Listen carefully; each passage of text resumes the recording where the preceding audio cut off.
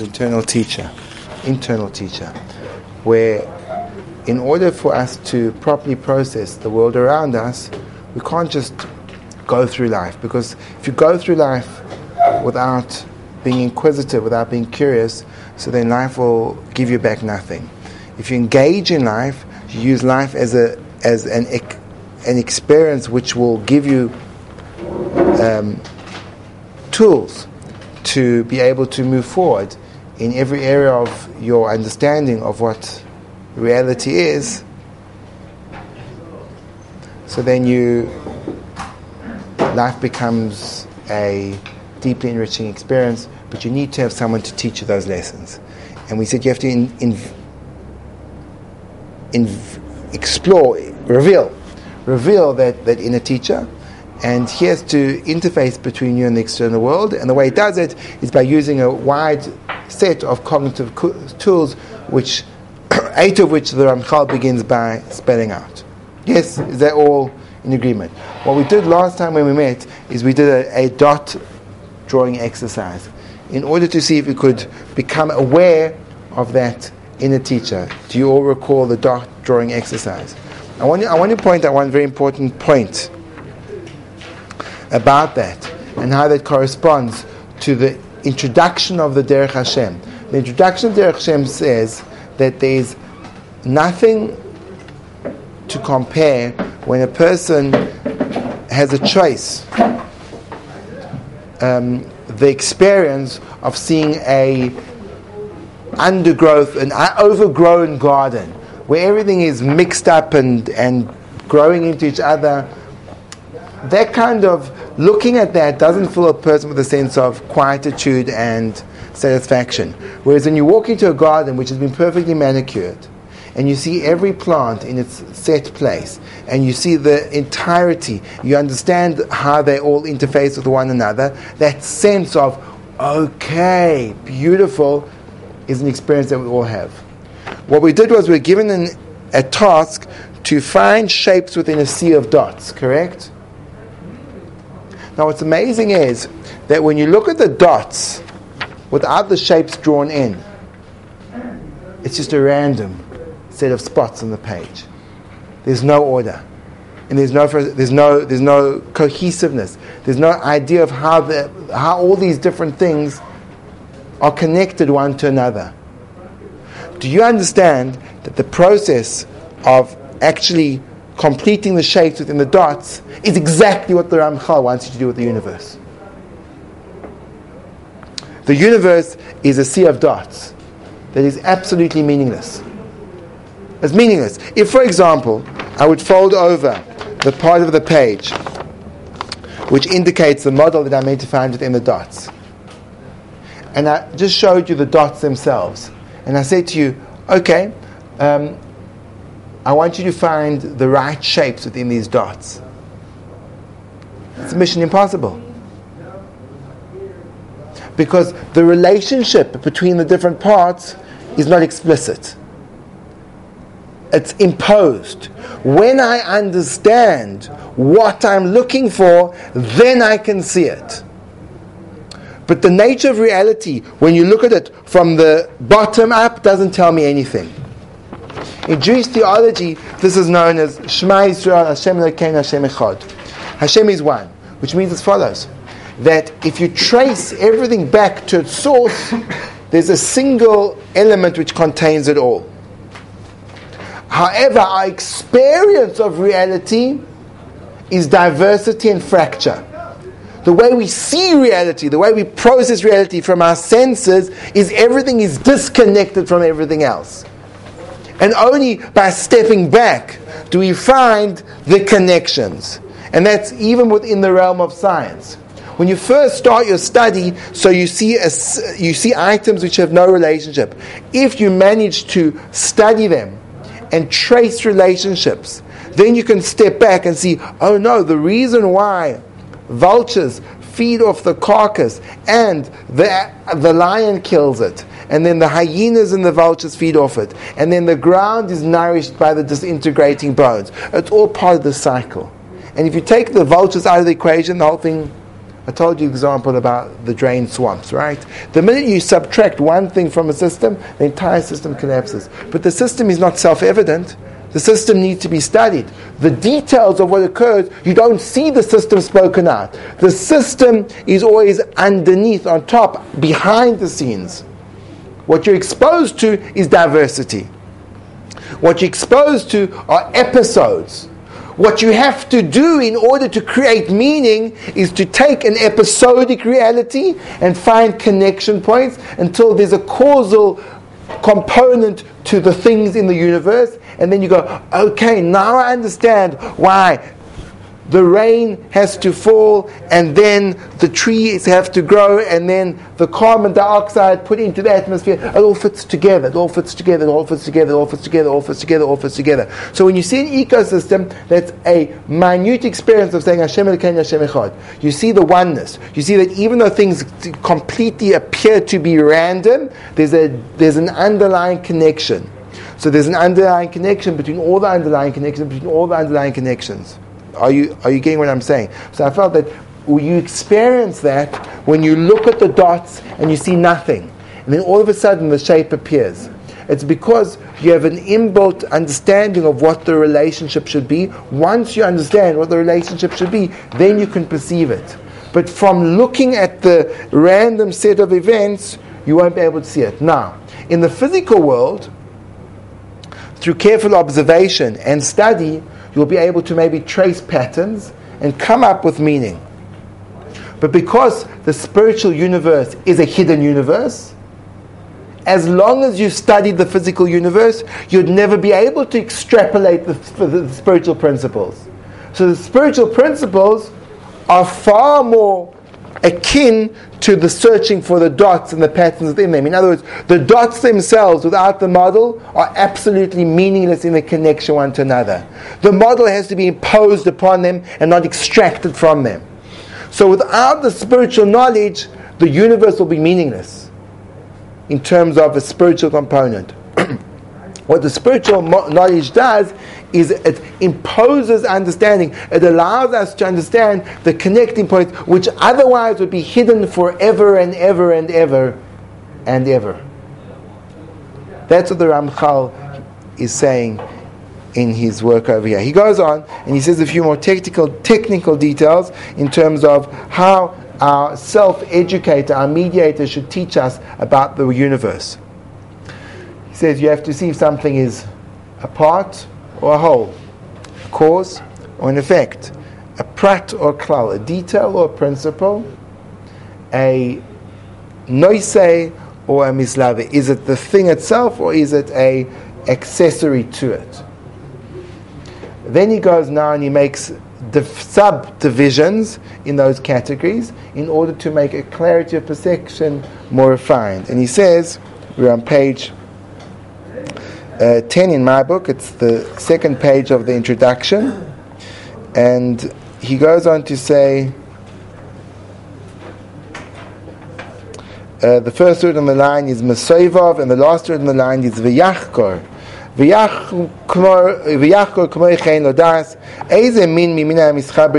When you're discussing a subject and there are associated things with the subject, for example, what we discussed was fire. If you're focusing on fire, one of the accompanying aspects of fire is heat. But there's heat without fire as well. So you've got fire, that's the essence, and you've got heat as a component of fire. So you have to understand, im koidem, is it prior? Im nimshach, is it after? Im mislave, is accompanying. So the example that the Ramchal himself brings in Sefer Goyen is the example of, let's say your point of study is summer. So then, in relation to summer, spring is prior, and autumn, fall is after.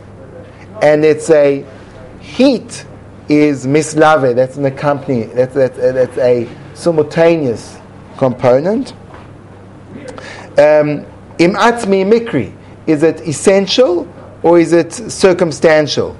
So for example, it could be in the summer there's the World Cup as a marshal, but it probably depends what hemisphere you're in. If the World Cup is always around about July, so then if you're in the southern hemisphere, it's the middle of winter. If you're in the northern hemisphere, it's the middle of summer. So therefore, the fact that the World Cup is in the summer this year is mikri, it's not atzmi.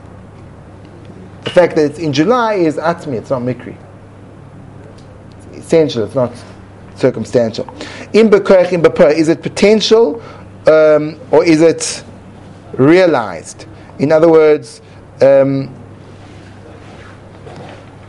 within, we'll go back to our analogy of fire. So there's a potential for the fire to act as the fuel, as a heating element, or it could just be a fire which is burning with no productive purpose. So that's potential or realized. If you put a pot on top of the fire, so it's a cooking instrument. If there's no pot on top of it, it's a potential cooking instrument. Fuel. Unless you've figured out all these things, you have an incomplete understanding. Then you have to go into the nature of the matter. Is it absolute or is it limited? If it's limited, what are the parameters? Anything which is real, if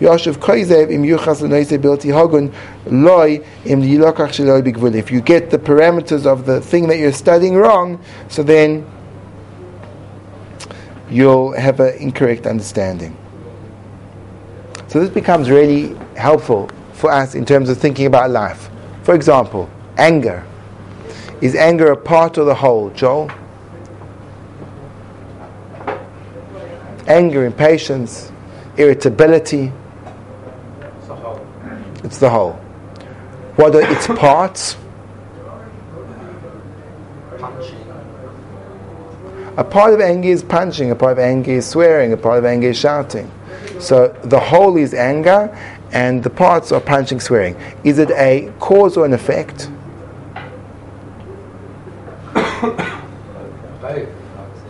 Okay, why is it a cause? If it's a cause, what's its effect? If it's an effect, what's its cause?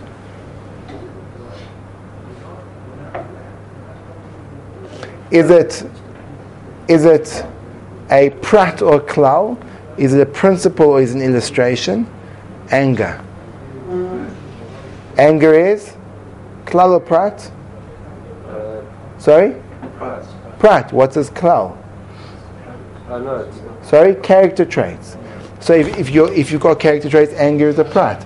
But if you say punching and hitting, anger is the klal. Follow? So it depends what you're focusing on.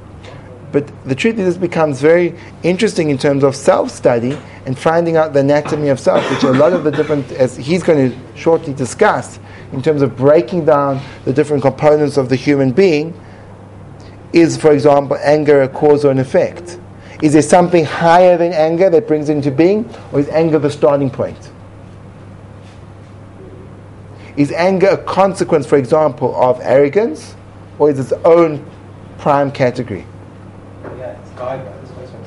So then you're saying anger is really secondary. So the cause of anger is self-centeredness. Things not going your way. In other words, like this. So you say like this: if I'm self-centered and I think the world revolves around me and I control everything in reality, when reality doesn't conform to the way I want it to be, the result is anger. So therefore anger is an effect. The cause is a distorted perception based on egocentric perspective of the universe, which is, we call it in Hebrew, let's say, gaiva, pride, arrogance, self-centeredness, and therefore anger is an effect.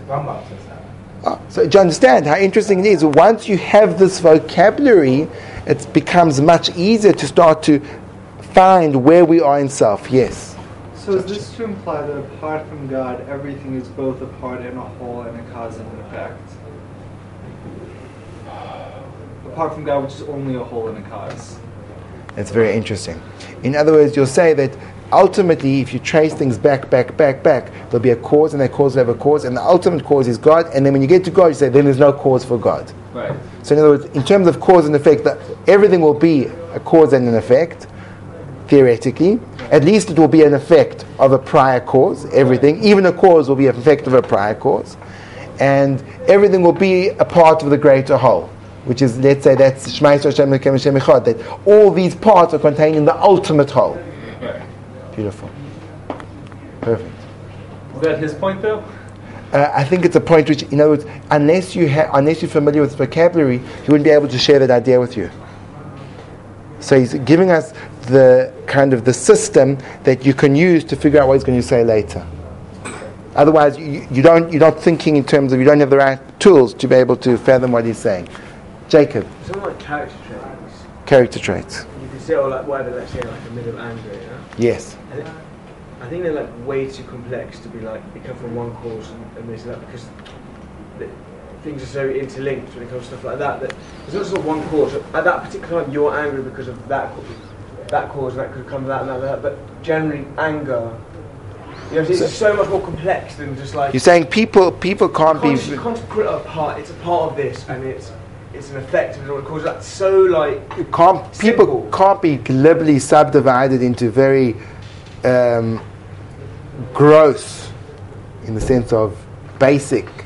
Oh, anger is this, jealousy is that, because every act could be a composite of 20 different emotions, and those cause and effects could be traced to different events, personality mix, and therefore unraveling the mystery of self would be a very complex process. But like any complex process, when you've got all the ingredients in front of you, then you can work backwards to see how the cake is made up. But if you don't have the ingredients isolated in their own right, in terms of the fundamental cause and effect, so when you deal with the mixtures and the composites, so it becomes impossible to unravel. So in other words, yes, it's complex, but I don't think it's over-complex that we can't begin to have some type of working understanding of how it's functioning. Good. Okay, let's go on. V'omnam tzarich she'izboinen shinei mispar pratim atzum moed. When you start to think about the universe a little bit along the lines of what Jacob just said, and you start to think about the amount of things there are in the creation, it is just unfathomable. And how can you possibly contain them all? How can the human intellect contain all the myriad points of the universe? You can't know them. You can't know every single thing in the world. Says the Ramchal to answer his question. This is a question. Meaning, here I am. My goal today is to present to you the way the world works. Says the Ramchal, in the lines of what Jacob just said, when discussing a human being, when you was discussing a human being, he said, there's too much, it's just too complicated, there's too many things going on. Says the Ramchal, Kol Shekain, how much more so when you're dealing with the world, the diversity, the complexity, the kind of number and depth to each and every molecule. How can you possibly get that all in your head? Question, and he answers. In other words, yes, you can't possibly know all the pratim. You can't know all the details and all the details. But you can know some governing principles. Because one klal can include many pratim. I'll give you an example. The klal of electricity, which is the movements of electrons from one pole to another. It's one. I can get that. Once I get that, I know how the electricity works in these lights. I know how it works in a car. I know how it works in a washing machine. I know how it works in a computer, because it's the same thing. But if I start to try to figure out how a computer works, but if I understand electricity, I've understood now 100,000 things just by understanding electricity. You following me off? In other words, when you get a klal right, so every possible expression of that klal you've now got. So if I manage to... Yes, Joel. But like, let's say you understand electricity, right? But a computer, just to give a case, requires coding. Coding is nothing to do with electricity. Right. So although you might understand one of electricity, you really understand nothing about computers. Absolutely not. The only thing you'll understand about computers is the energy source that generates it. Yeah. 100%. But That you'll understand. Now, you won't understand computers, so the chances are, if you understand the basic fundamentals of the binary language, you'll understand the principles behind most computer languages. Do you understand? So just with understanding ones and zeros, you'll understand enormous amounts about computers. But it's really a very simple principle. But it will be manifest in there and there and there and there and there and there. So you see that one klal contains countless pratim. He hit you with a pircha. You find that funny? But then, Rabbi, you've changed your klal from electricity to binary programming. Again, two different klalim. I wasn't changing. I was saying this is one klal, there's another klal. And then the truth is, within there'll be different klals and klalim and pratim and pratim. In other words, you'll have families of computer languages which will have a particular expression of binary, and others you'll have a different expression. And within them you'll have more and more and more. But you understand that when you start off at a single point and you like a pyramid and you go down, down, down, down, down, so then you trace everything to the original point, the starting point. Whereas if you don't understand the original starting point, so the more you know, the more confused you are. Because there's no way of tracing it back to its starting point. So really, if you really want to learn, I'll give you an example.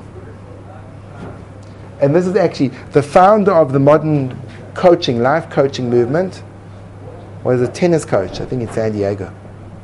Now, until he was revolutionary in terms of his tennis coaching ability, because until then, the way people would coach tennis was, okay, when you grip the racket, and this is actually how I was taught tennis.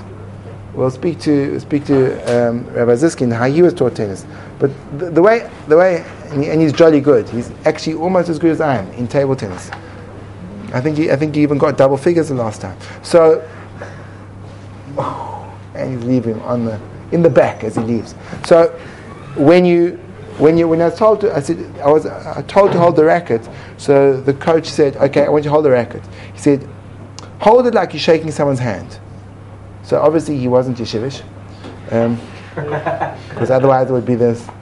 Shabbos. Have you seen the ultra yeshivish handshake? It's like the tips, no? You can get the tips, but the worst yeshivish handshake is when you get the wet fish handshake and then you try to remove your hand. Shabbos.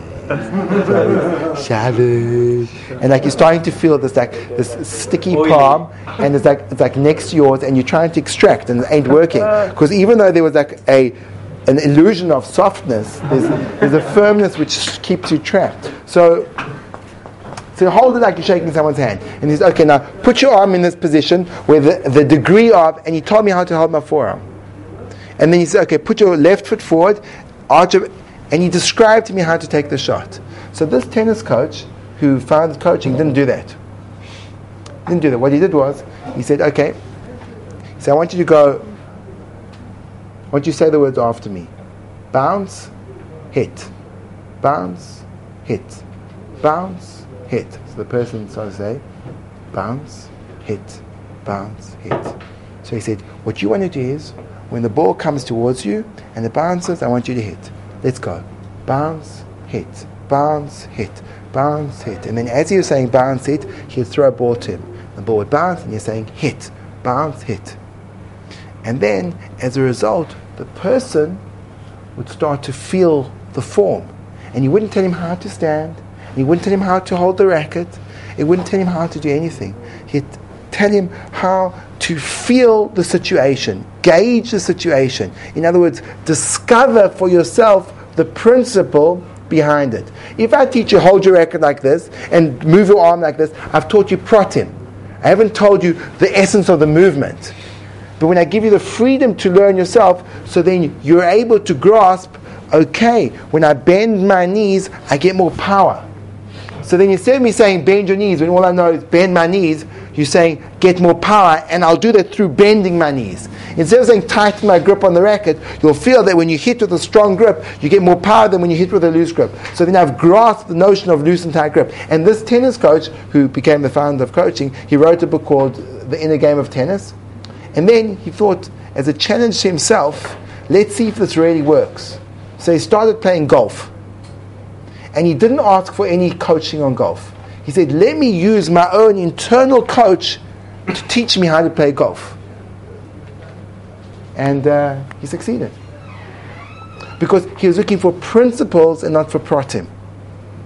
He's looking for lessons which are global and not lessons which are local. You need to be have a high self-awareness, consciousness of all your surroundings. That's where the mediator comes in. So the coach will step in and he'll say, okay, listen, I see that you're hitting the balls high. What happens if you lower your leg? So the guy lowers his leg and he says, that's not a thing. What no, because why? I'll tell you why. Because when you say to him, bend your knees, you're giving him a directive. When you say to him, tell me what happens when you lower your legs. Okay, now what happens if you keep a stand up straight? What was the difference between those two things? The guy says, when my legs were low, I felt I had more power. Excellent. So I've created that self-awareness inside of you. So in other words, the goal of the coach was where you don't have the self-awareness to mediate the self-awareness. How did that happen? Tell me, how did that happen? For example, I had the most mind-blowing experience on Shabbos. I walk into shul. That was mind-blowing. It's the first time I've been to shul in ages. Joking. Going to shul, and I'm with my 5-year-old son. And he took a treat to shul.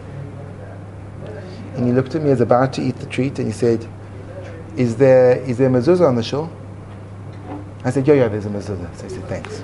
And he ate it. And he ate it. I was blown away.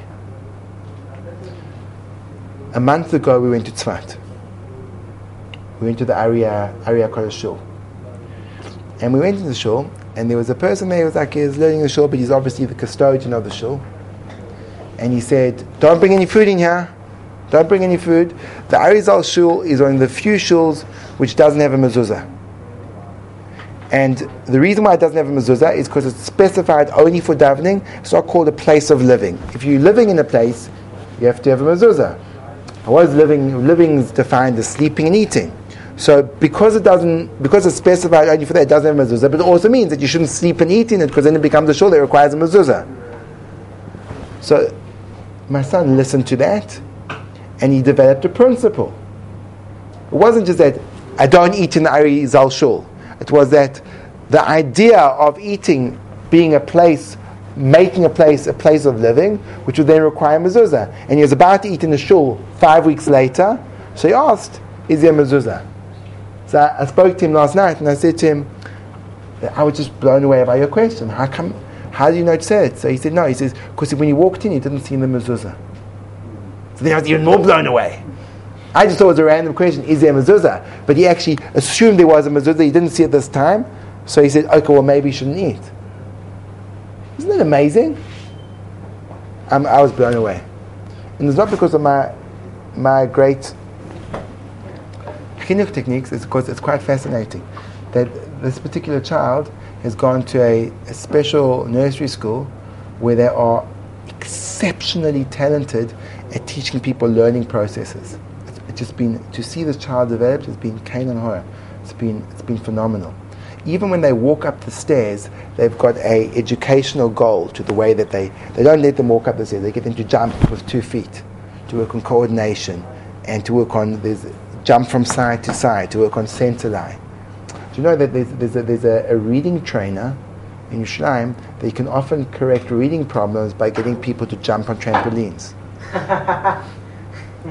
People have got this problems called midline, that they can't cross over the center of their body.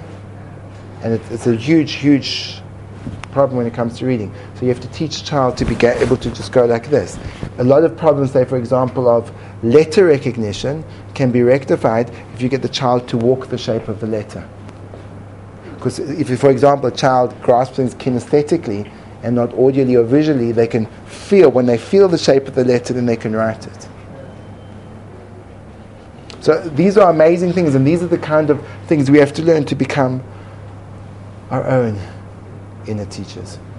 So that's what the Ramchal is saying over here. When you understand the principles, so then you're liberated.